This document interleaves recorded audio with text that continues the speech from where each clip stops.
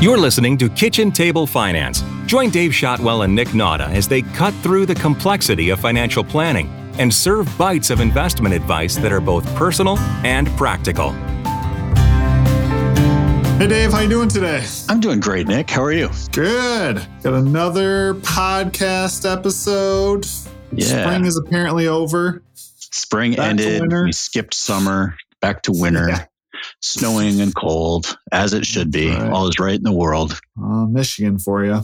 Yep. So we've got a fun one today based on an article at DFA, Dimensional Fund Advisors, about some ETFs, some exchange-traded funds that were created and didn't fare very well, to say the least, right? Yeah. So when a fund company creates a new exchange-traded fund or mutual fund, they're responding to what they expect the market's going to want, right?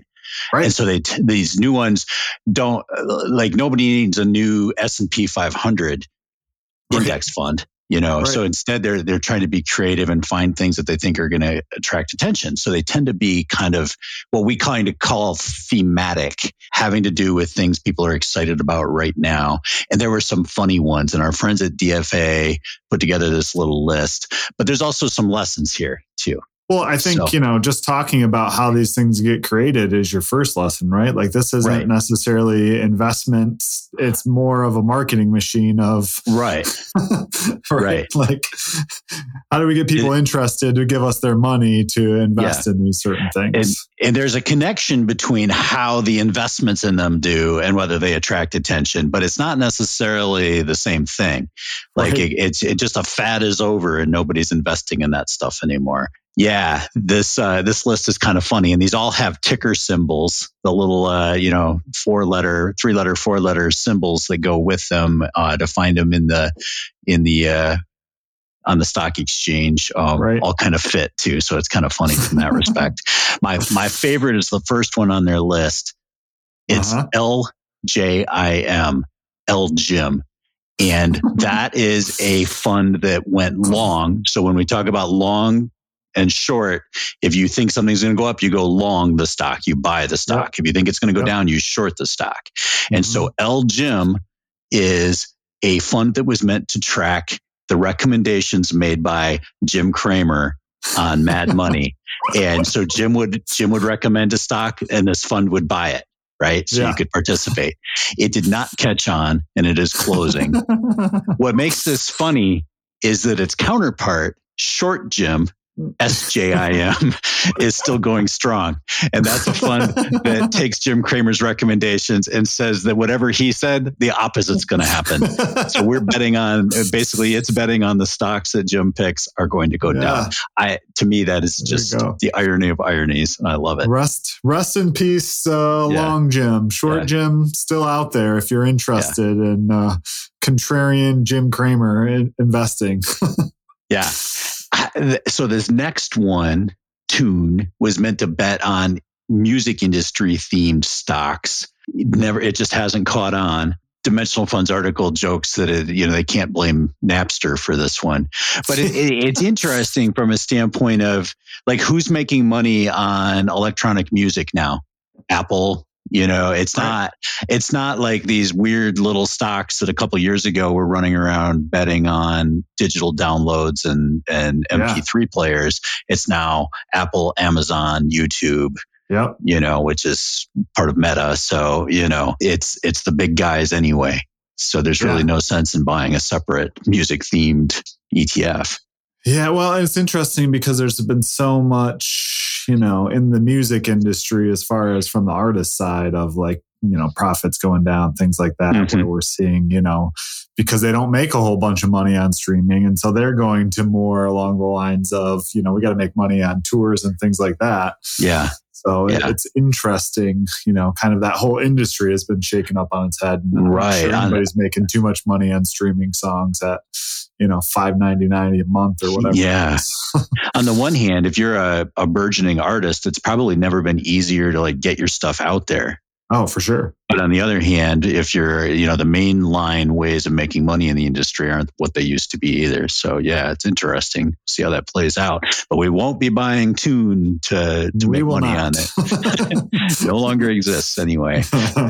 So I laughed at this one because I think I've told people that bashing on the next generation is a human foible that goes back to the beginning of written language. Oh yeah. But this next one is called. You're old when you can start making fun of the generation. Kids, what are they doing, right? So this next one's called Gen Y. GENY, and it's shut down. And DFA's commentary on it is a work tenure of 7 years on brand for a millennial themed ETF. so this fund lasted 7 years trying to find stocks that would be interesting to Gen Y, and didn't make it. This one, I understand the underlying, why they created it. Cause I can't tell you how many times I had people come into my office and say, my kids are really into whatever. Can I invest in it? Right. That's a pretty normal occurrence around here in terms of people thinking of whatever the kids are into is what we should be investing in. Right. That's going to be the next big thing. Right. Yeah. And it just never caught on, at least not in this incarnation of Gen Y as an ETF. Right. Unfortunately, most of those things we don't hear about the things that go wrong, but you get going back to you get the Napsters more than you get the Apples or whatever, right? They're cool, they're great, they're trendy, but usually that first one in the space isn't the one that actually ends up making profitable, right? And if they are, they get bought by Apple or and you make some money fast and then they go away. But So up next we have BAD, BAD.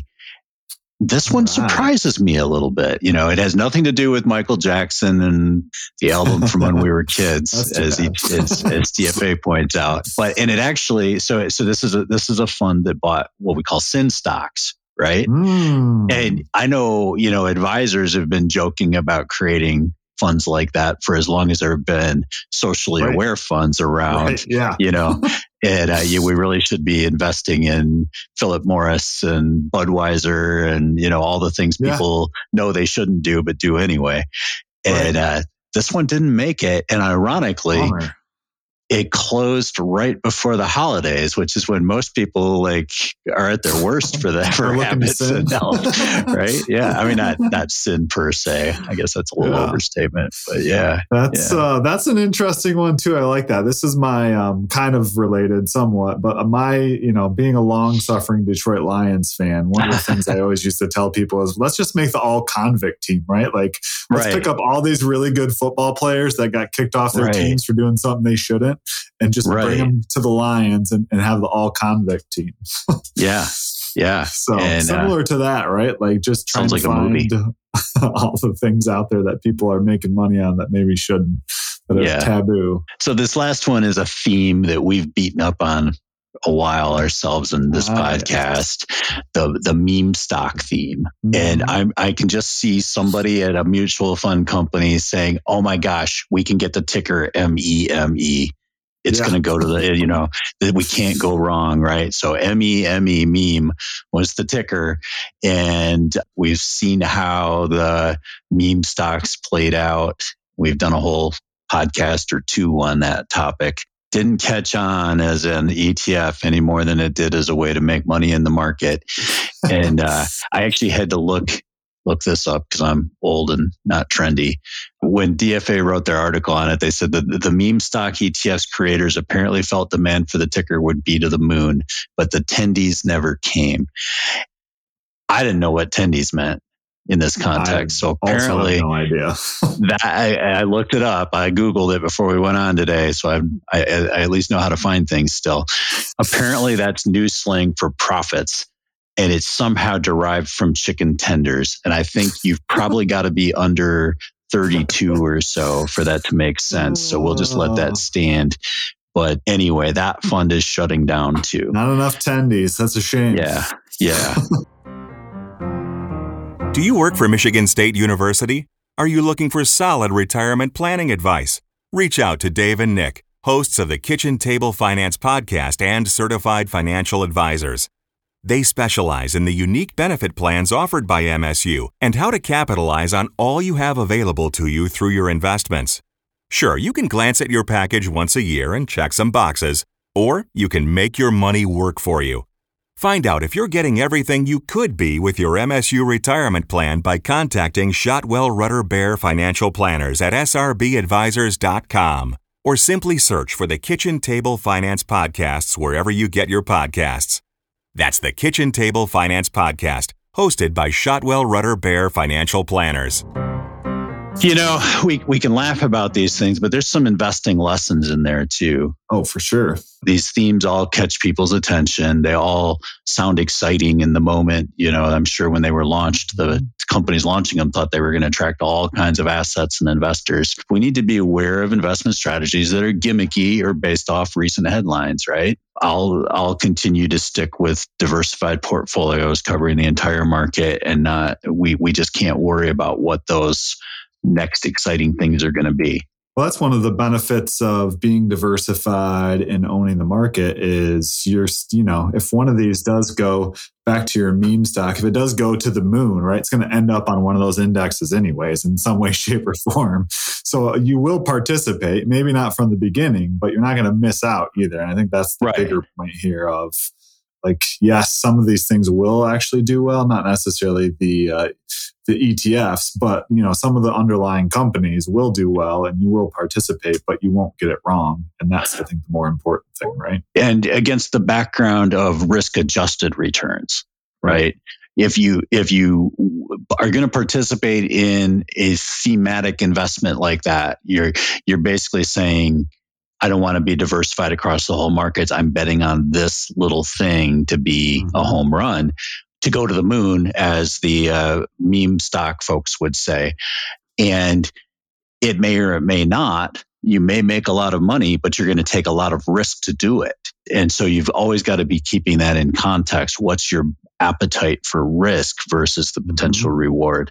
Because those rewards are not likely to be above the market itself without significantly more risk. Yeah, it's one of, no matter how you're investing, the one thing that doesn't change is your risk to reward ratio, right? Like the more potential return, the more risk that you're undertaking in order to get it. Like that, you can't package that away in a ETF. Right. Yeah, you just can't. The more diversified you are, the more market-like your return is going to be, but the less risk you're taking to get it. And so this kind of made us think too about, what do we do that might be like considered by some people to be themes. We tend to emphasize value stocks over growth stocks. That's a theme to some people, but that's a theme based on long-term market returns and risk and reward. And it's a broad theme that doesn't really give up a lot of diversification. We emphasize small companies over large companies, not over large companies, but more than the market in general would suggest. A lot of our funds use a profitability screen on the stocks that they hold, because profitability, and it sounds cliche, but companies that have profitability tied to their earnings over the long term tend to outperform. Those are themes that we buy into in our portfolio, but it's not the same as saying, hey, we're going to, bet on this next hot technology or this next little slice of the market.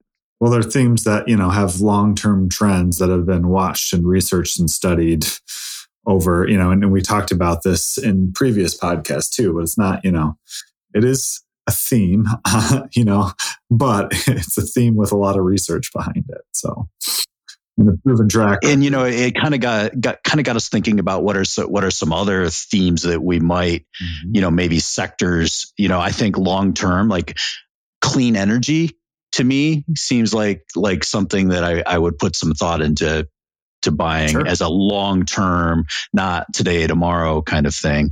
Water infrastructure, that one's been kicked around for a while as, a potential. But if I was to do that, I would put it in a shoebox and forget about it for the next 10 years, and see how it does. And it would be a small part of my portfolio. I was just going to say, I joke about it all the time, but, going back to the water infrastructure, like we should just buy land in Michigan because at some point everybody's going to want to move here because we got all the clean, fresh water, right? I'm an early adopter. I was a deep value investor. Me or you, but maybe our grandkids will, Right. Land in northern Michigan when they couldn't give it away. But, we talk about those as potential themes, but you got to be wary. And my favorite example, if you ask people to name like one thing that has changed the world over, say, the last 100 years, one of the near the top of most people's list is going to be air travel, right? Sure. Yeah. I mean, talk about a technology that just changed everything between 1915 or so through the present and the connectivity of the world. But also name one industry like that where you wouldn't have made any money unless you were extremely lucky with your timing. I mean, as a theme that would have caught my attention in like 1940, 1950, right? Oh yeah, commercial air travel is going to be the thing, and it's not wrong. It just was not money making. Warren Buffett has some great comments because he was a early believer in buying airlines and air travel as a potential moneymaker. And if the Oracle of Omaha can't make any money in the sector, gives you some pause, right? And it's not that all of these themes are going to play out that way, but that's just a very good cautionary tale. Let's just think about air travel and how that really was so transformative and yet not a lucrative place to invest. Airline after airline goes bankrupt, is forced into mergers with partners. They just don't give back capital to their investors. Well, and I think, just to kind of wrap this up too, some of the stuff that we talked about, the themes that we use or the themes that might be a good long-term strategy. And I think that's a big part of this when you look at this list of all these things that didn't go well. And that is, I think you're looking for get rich quick schemes when you're talking about some of these, meme stock, all this. And that's, in investing, that's usually not a very risky proposition that usually does not pay off, right? Where if you're looking for long-term themes, the key to long-term investment success is that long-term, right? Like you look at, there's all those themes of Warren Buffett and, his greatest investment skill is living a long time. What is he like? Yeah, exactly. Like that, the power of compounding. Yeah. If you want to improve the outlook of your investment portfolio, lengthen your time frame. Yeah, exactly. Yeah. Live 20 or 30 extra years. So, but it's that psychological of FOMO, and that's why these things get created, and that's why people buy into them. Really, it's kind of a change of perspective of, look for the long term. Don't focus on getting rich quick or missing out on something. I think exactly. Kind of the big takeaway for today. So, well, this was fun, Dave. Sure. I learned some new things today. Attendees. I learned what attendee is. Home. Yeah. I'm going to try not to use that in client reviews when we're looking at portfolios. There you go. I like it. Know your audience. Yeah. Okay. It's been a pleasure as always, my friend. Until next time. Thanks, Nick. Gather round and follow the Kitchen Table Finance podcast to learn about money and simple ways you can invest right now. You can find more practical advice at srbadvisors.com and contact the team for personal planning by emailing info@srbadvisors.com.